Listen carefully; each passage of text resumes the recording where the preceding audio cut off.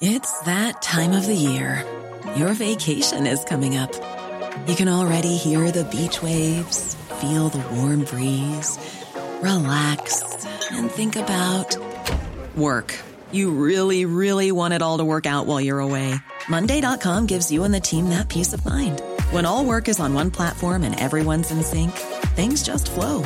Wherever you are, tap the banner to go to Monday.com.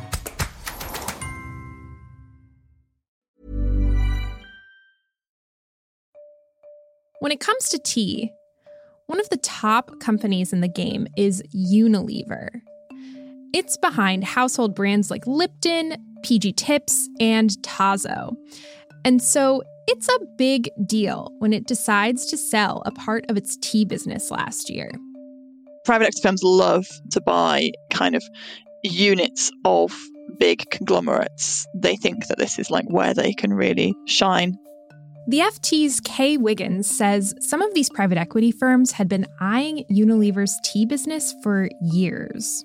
They think they can often buy a division of a company that's maybe been a bit unloved within this wide, sprawling conglomerate, and then they can run it independently as a standalone business and invest in it and make it more valuable independently.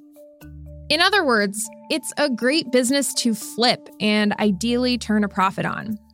But preparing to bid for a business like this, it's no small task. They'll start out by kind of assessing the company itself and its financials, and then its competitors and the wider marketplace. They'll do layers and layers and layers of analysis of that, of how much money the company could potentially make in the future, what you could do differently, which jobs could potentially be cut. Eventually, 3 private equity firms emerge as leading bidders. They're the US-based Carlyle Group and Advent International, and Europe-based CVC Capital Partners. But then, in the run-up to the bid deadline last November, something happens. Just days before a final bid deadline, Carlyle withdraws altogether. And then Advent, in effect, drops out too. So that leaves just CVC. It's not clear to me how aware CVC was in those final stages of the bidding process of the fact that it was actually, in effect, the only bidder. Because until then, they had thought they were bidding against Advent and possibly even Carlyle. CVC declined to comment on this. But in the end, Unilever announces that it's accepted CVC's $5 billion offer to buy its tea business. So take a step back and think on this. These 3 firms spent a bunch of time, energy, and money working on bids to take over a tea business for billions of dollars. And then all of a sudden, at the very end, 2 of them disappear. Weird, right? It catches Kay's attention, too. When it emerged that at the 11th hour of an auction process to sell this business, like some of the bidders had pulled out, either entirely or partly, of the sale process. This was the moment that we thought, hang on, there's potentially a really interesting story here.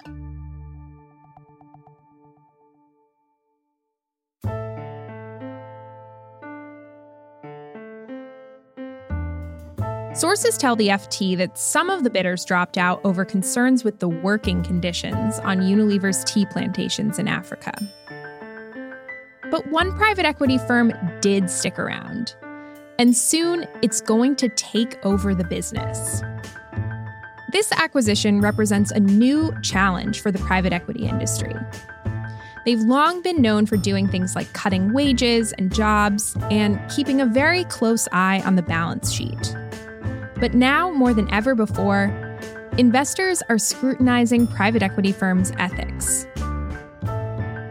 On today's episode, we're looking at how Unilever's sale of its tea business has become a testing ground for how private equity approaches the pay, working conditions, and safety of some of the world's most vulnerable workers. I'm Michaela Tindera at the Financial Times, and this is Behind the Money.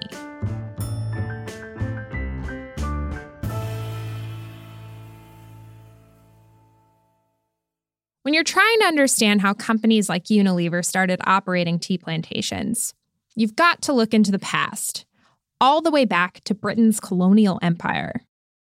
Kenya's Kericho County is an ideal place for growing tea plants. The land has rich, fertile soil and a warm, temperate climate. That land is so appealing that as the British Empire expands to Kenya in the late 19th and early 20th centuries, they decide to cultivate that land. A few years ago, a complaint was submitted to the United Nations that explains how that takeover happened.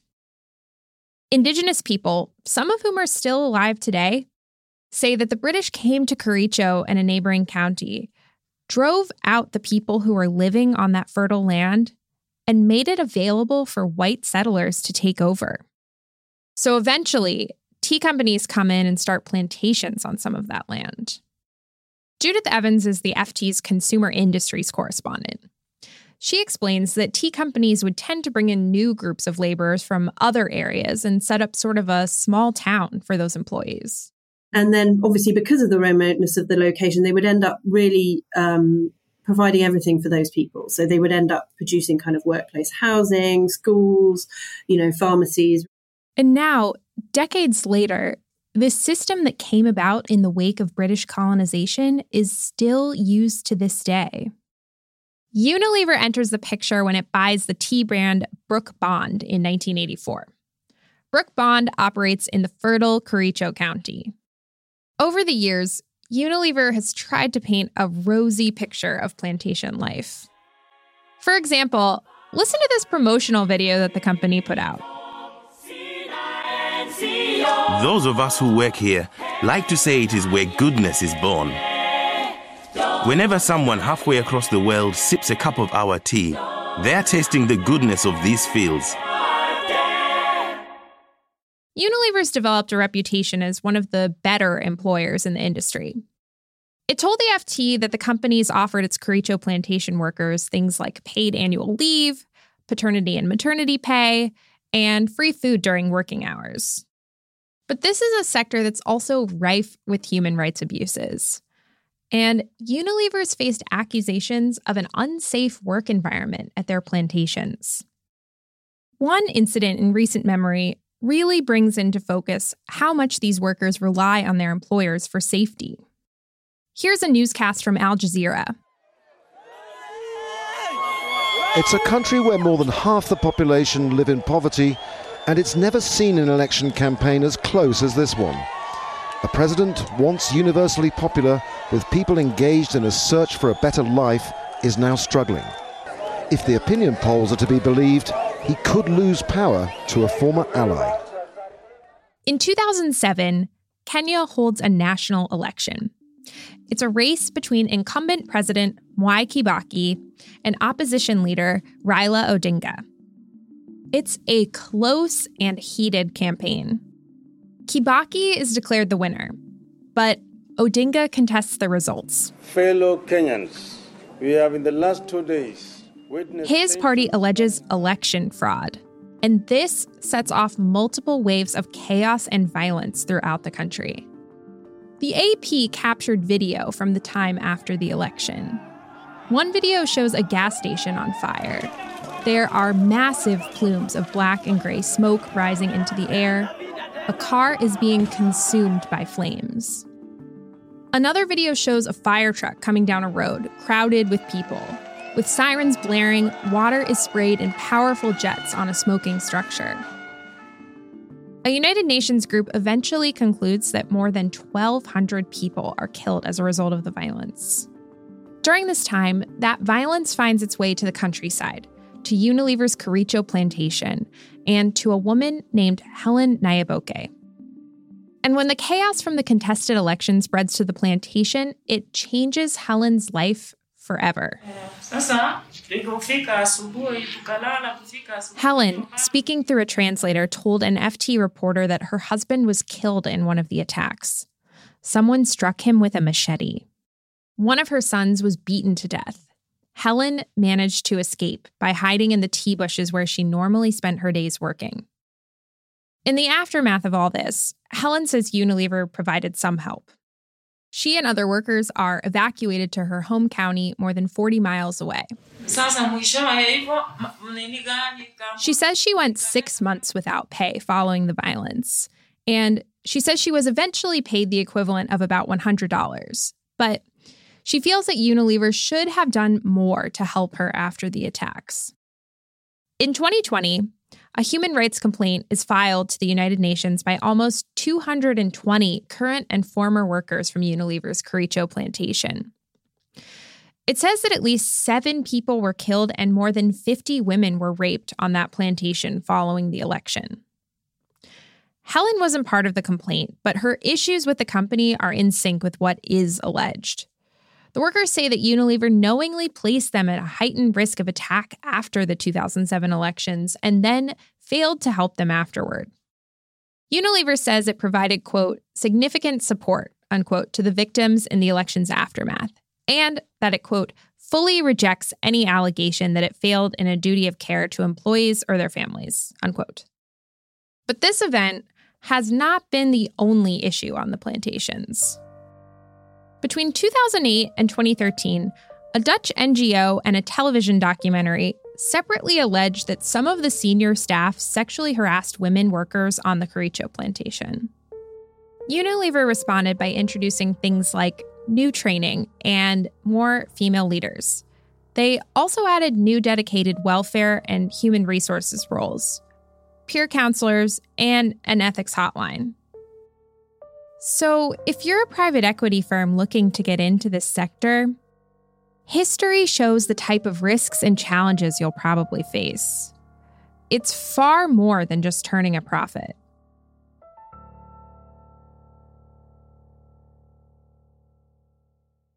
On the business side, the FT's Judith Evans points out that things have also been challenging for Unilever. It's not been doing especially well in recent years. It's sort of slightly in the doldrums.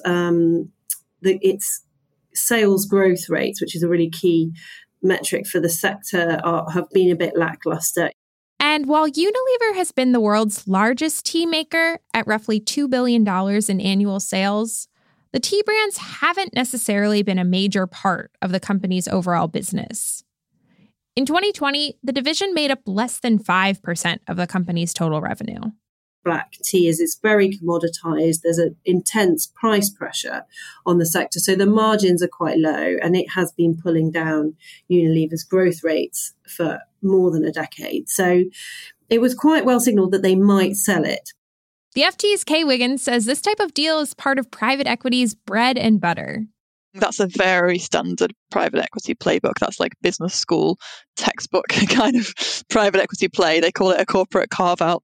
But then Kay and other colleagues figured out that the other firms had specific concerns about taking over Unilever's tea business. They were worried about ESG-related concerns. ESG stands for Environmental, Social, and Governance. It's a set of factors that investors use to evaluate a company's operations, and it's become more important to private equity firms over the last couple of years. So private equity firms, a lot of the money that they have to invest basically comes from like public pension funds.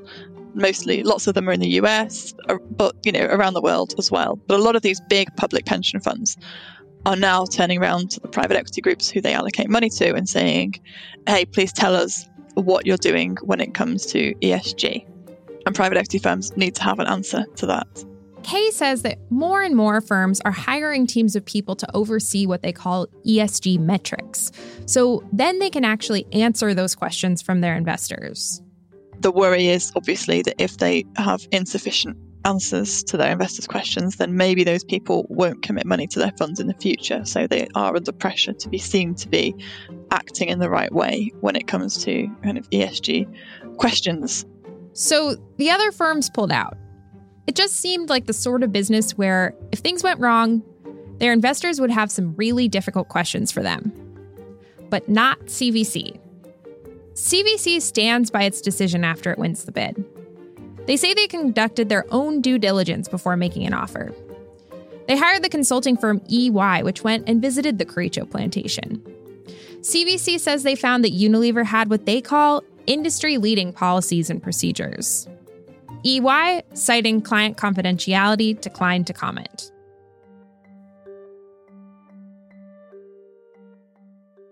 So, with all the other bidders so hesitant to make an offer, why would CVC want this business? Kay says it has little to do with the tea plantations. It wasn't like they looked at this and wanted to be running these tea plantations. They wanted to be running a company that had a good management team, that had scope to grow in emerging markets, that could be run as a standalone company.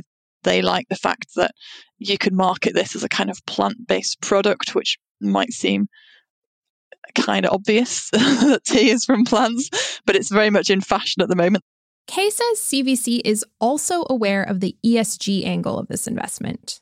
CVC do say on the Unilever tea business that they want to improve its ESG credentials. And I think people close to CVC would think that actually there's potential there for that to be part of the way that they make the company more valuable in the future if they can address some of these problems on the plantations, at least in theory. I think in practice that's going to be very difficult. Because, like we talked about in our episode with ESG whistleblower Desiree Fixler, ESG is a very nebulous thing. People in private equity will try to create lots of easily measurable metrics by which they can say we've improved this in this way, we've improved this. We're measuring the CO2 emissions, we're maybe measuring the amount of recycling, we're maybe measuring the waste we produce. There's all sorts of things you can measure, and then there's lots of stuff that is about the way a company's run that is kind of less tangible. So there are lots of questions for the private equity industry about whether they're having a meaningful impact beyond sort of stuff that is a tick box exercise because it's easy to measure. Kay says that this whole idea is an about face from the way people often think about the private equity industry. The private equity industry has a reputation for doing the opposite to this, right? For cutting wages, for cutting jobs, for, looking at companies in a purely financial manner and having little regard to the social implications of their activities. And so I think that the private equity industry is very keen to rewrite that narrative. But what may work against that goal is time. Private equity firms like to sell a company within 2 to 5 years of buying it. Lots of the issues that we came across in the reporting about what's happening on these plantations are not issues that are amenable to a quick fix. They're things that have been ingrained for a long time. Kay explains that private equity firms like to think broadly when they're reorganizing a company. They tend to have a playbook that they use to buy a company and then get it ready to sell.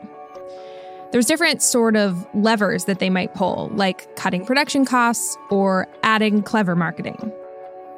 So, addressing questions of political violence, of colonialism's legacy, that is far from the usual playbook for CVC.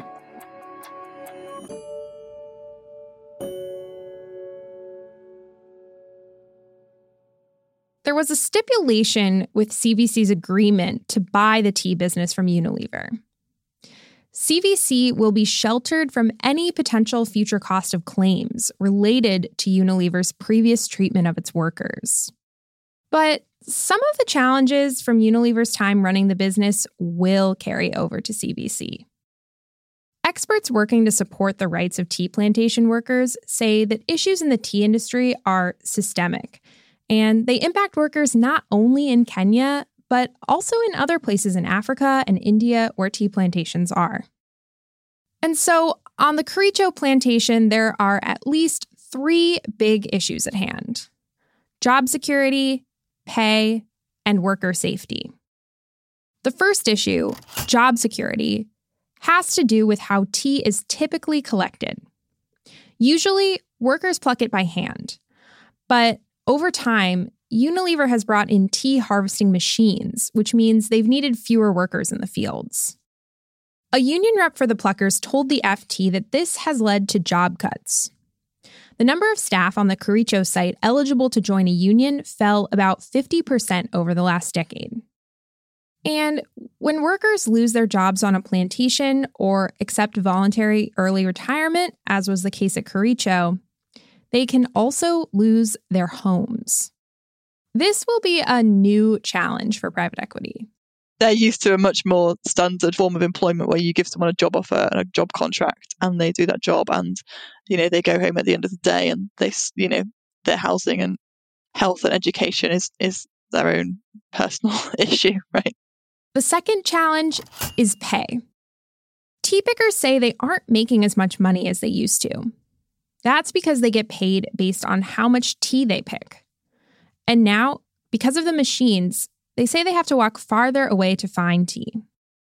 Helen Nyaboke, who we met earlier, says that her monthly pay fell to less than half of her normal basic wage in 2016. Helen says she couldn't find work anywhere else, so she stayed on with Unilever until 2018, when she took a voluntary retirement deal.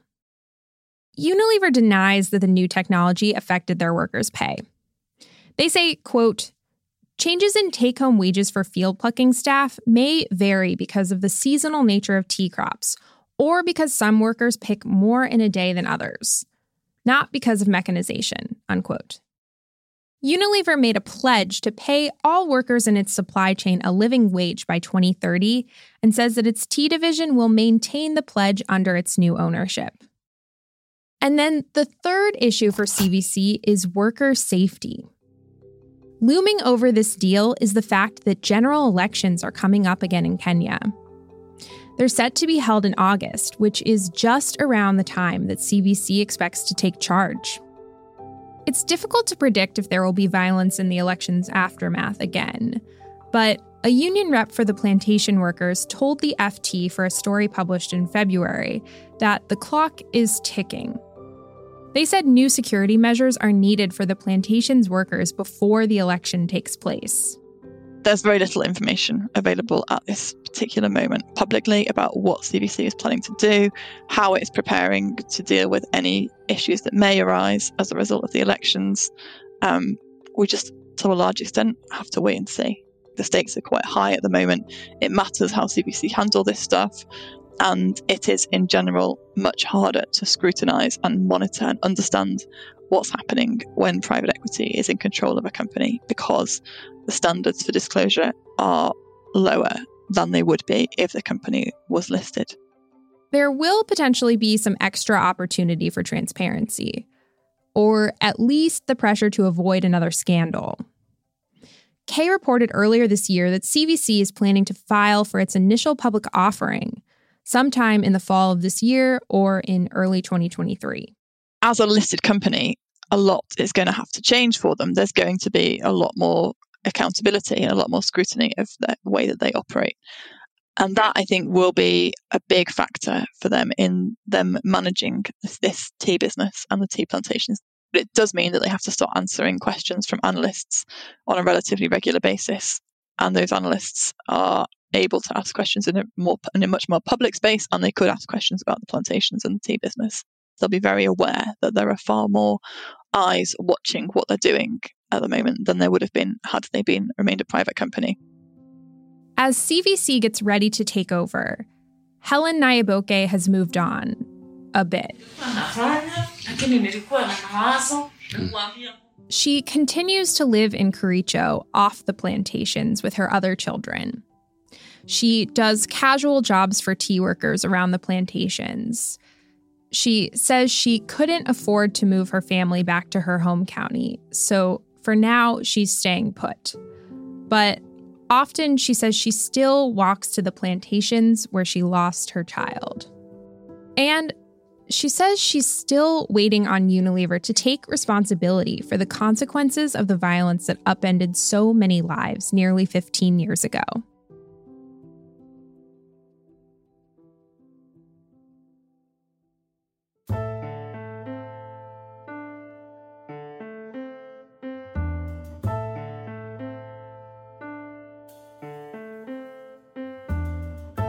Behind the Money is hosted and produced by me, Michaela Tindera. Reporting from Kenya by Andres Chapani. Translation and additional reporting by Donald Magomere. Stephanie Horton is our contributing producer. Topher Forges is our executive producer. Sound design and mixing by Sam Giovinco. Special thanks to Jessica Dye. Cheryl Brumley is the global head of audio. Thanks for listening. See you next week.